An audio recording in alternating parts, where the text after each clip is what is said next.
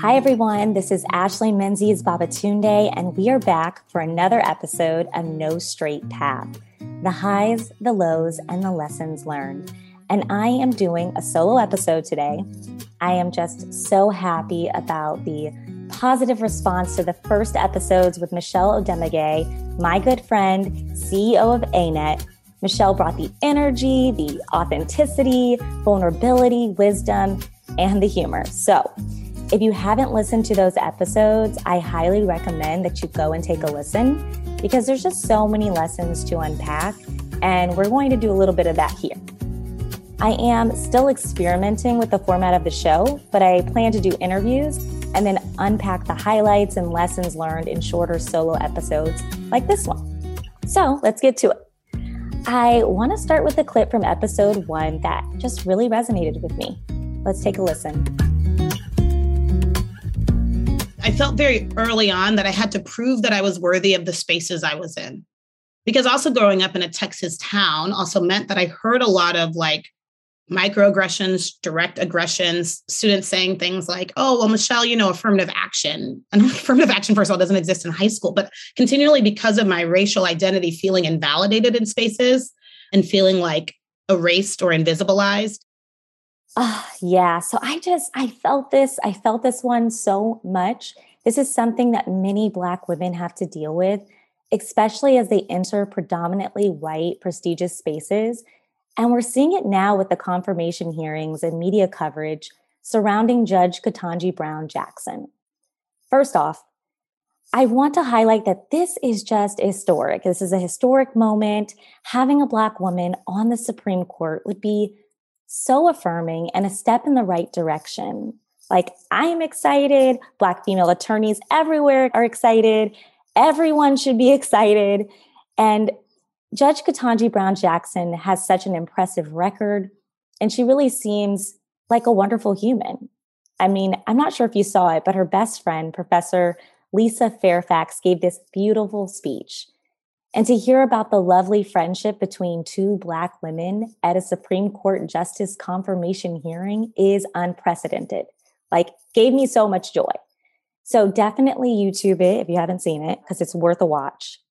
With that said, there's certainly been some unfair treatment of Judge Ketanji Brown Jackson. Although she is clearly, you could also look that up, qualified to be a justice on the Supreme Court, people will doubt her. The commentator that raised her LSAT score is one example of this doubt, which clearly has racist undertones. That doubt often makes Black women feel like they have to prove themselves. The way Michelle felt like she had to prove herself, and the way I felt during certain parts of my academic journey. I want to share a story because I think the mindset that Black women have to prove that they are worthy to occupy the spaces they enter is detrimental to Black women's well-being. It's really time to change the narrative. And it's just so crazy because I didn't grow up feeling like this. I internalized it as I moved through this world. My parents, they were very supportive. I'm not sure if you were able to check out the trailer. Also give that a listen if you haven't. But I wrote a letter to myself at the age of 10 saying that I wanted to go to Stanford and Harvard. And when I told my mom, she said, well, that's great, sweetie, but you're going to have to work really hard to get into those schools. Those are top schools. They're hard to get into. And I said, I know, I can do it. I don't remember this, but according to my mom, I was confident, matter of fact about it. And she believed in me. Dad believed in me. My whole family believed in me. Yet those microaggressions and comments can chip away at this confidence over the years. So let's go back to 2014. When I got into Harvard for law school, I shared the great news with one of my white male mentors. I remember I rushed into his office with excitement and told him that I had gotten into his alma mater. And I was expecting a shared excitement and enthusiasm. But he calmly said, that's great. And then he said, you should consider other schools. Sometimes the top school isn't the best school for you. I'm reading this Malcolm Gladwell book, and it talks about underdogs. Sometimes African Americans perform better at schools where they can be at the top of their class. Just think about it. Would you rather be at the top of your class at UCLA or the bottom 10% of your class at Harvard? Yes, he said that. Quick disclaimer, I still consider this person a mentor, and I think this was a teachable moment for him.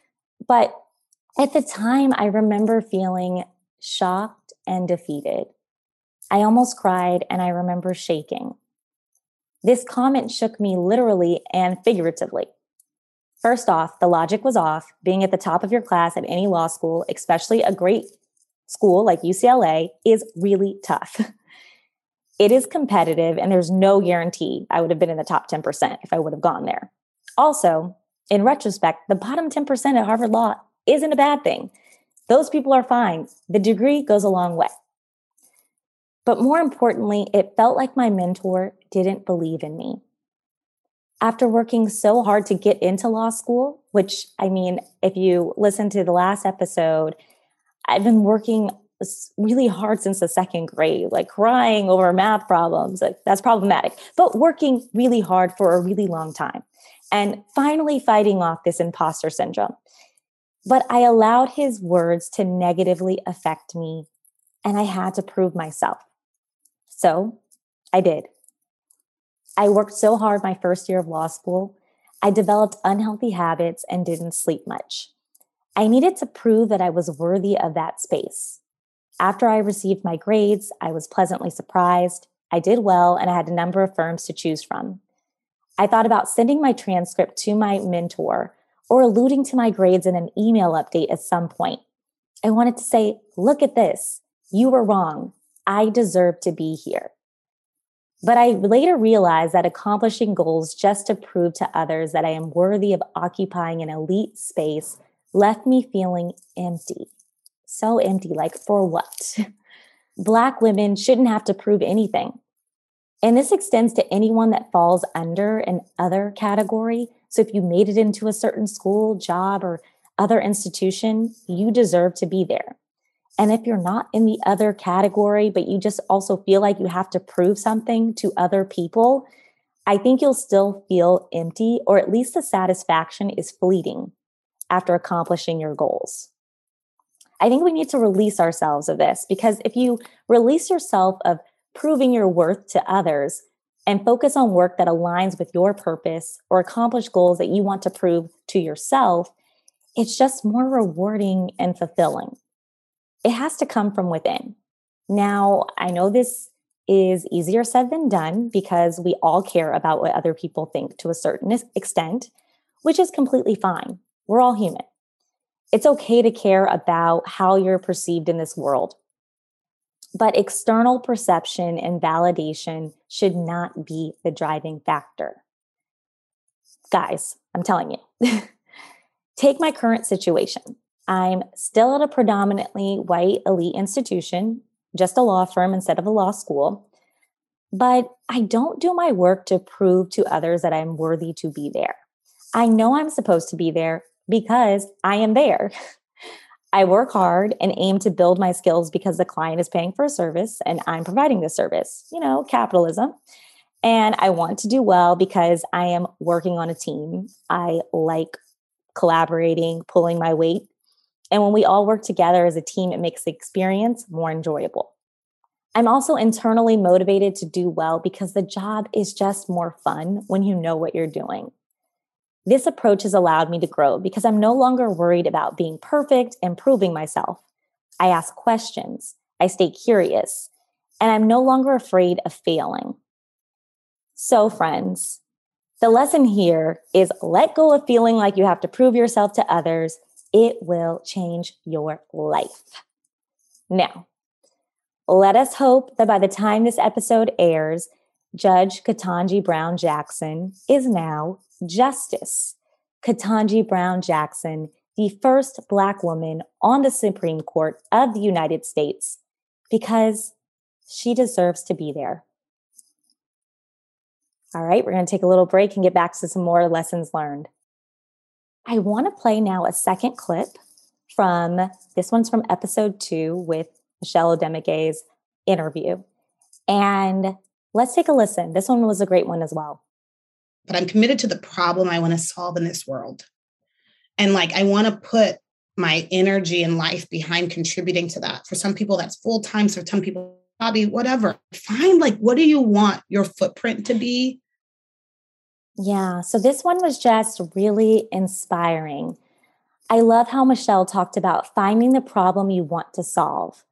I'll admit that I'm still figuring this out, but I'm starting to see a theme. People often say, what's that thing that keeps you up at night? While I love my sleep, my husband can attest to this. Like, I need my sleep, guys. Need it all the time. It's usually like human-centered work. Now, I know that sounds broad because it is, but it's also just true. I'm one of those people that likes to be self-aware. I do all of those personality tests. I'm an ESFJ, if you're wondering. I've taken all the tests and all the things to really understand who I am and what my purpose is in this life. And one thing I've been doing lately is paying attention to the things that light me up. So sometimes other people will point it out to you. After talking about my blog where I share personal stories, a friend said, "You're lighting up." I thought, okay, take note of that.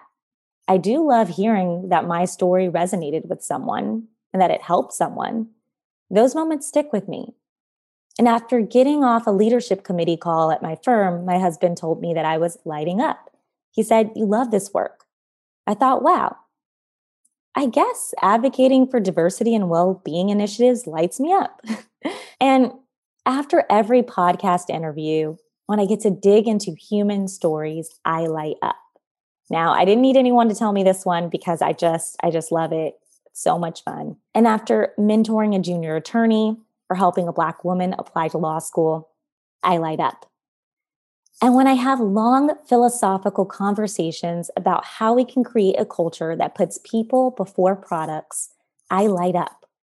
I was recently looking up articles about how corporations transition to valuing shareholders over employees. Like, how did this happen? Why did this happen? Can I do anything about it? I'm not sure, but I'm going to try. Stay tuned for a separate podcast on this at some point because I definitely want to dig into this. But as you can see, overall, I care about inspiring people through stories, supporting people in their careers and in the workplace, and thinking about ways to create a people over products culture despite capitalist constraints. That's all I've got right now, but having this self-awareness feels really good. One other thing I wanted to point out from Michelle's point is that I like that she said that dedicating yourself to a problem you want to solve does not have to be your full-time job. For many people, it can't be because of financial responsibilities, but you can still build in time to do this work. It's honestly where I am with my career right now. Does being a white-collar attorney scream human-centered work?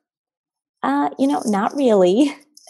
But there are some tangential components when it comes to advising companies on ethics and risk, which might be a whole nother podcast episode. But I'm also still able to do human-centered work at my job outside of the white-collar work I do, which is really fulfilling. My week is filled with a mix of leadership meetings, diversity, equity, and inclusion meetings, mentoring, and pro bono work. I don't know where this human-centered theme is going to take me, but I am just excited about the journey.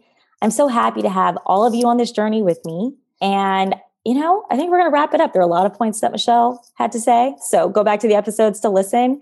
But just remember to subscribe, follow No Straight Path, and leave a review if you like the show. Super excited. Has some great things coming up with the HubSpot Creators Program. So look out for that and have a wonderful week.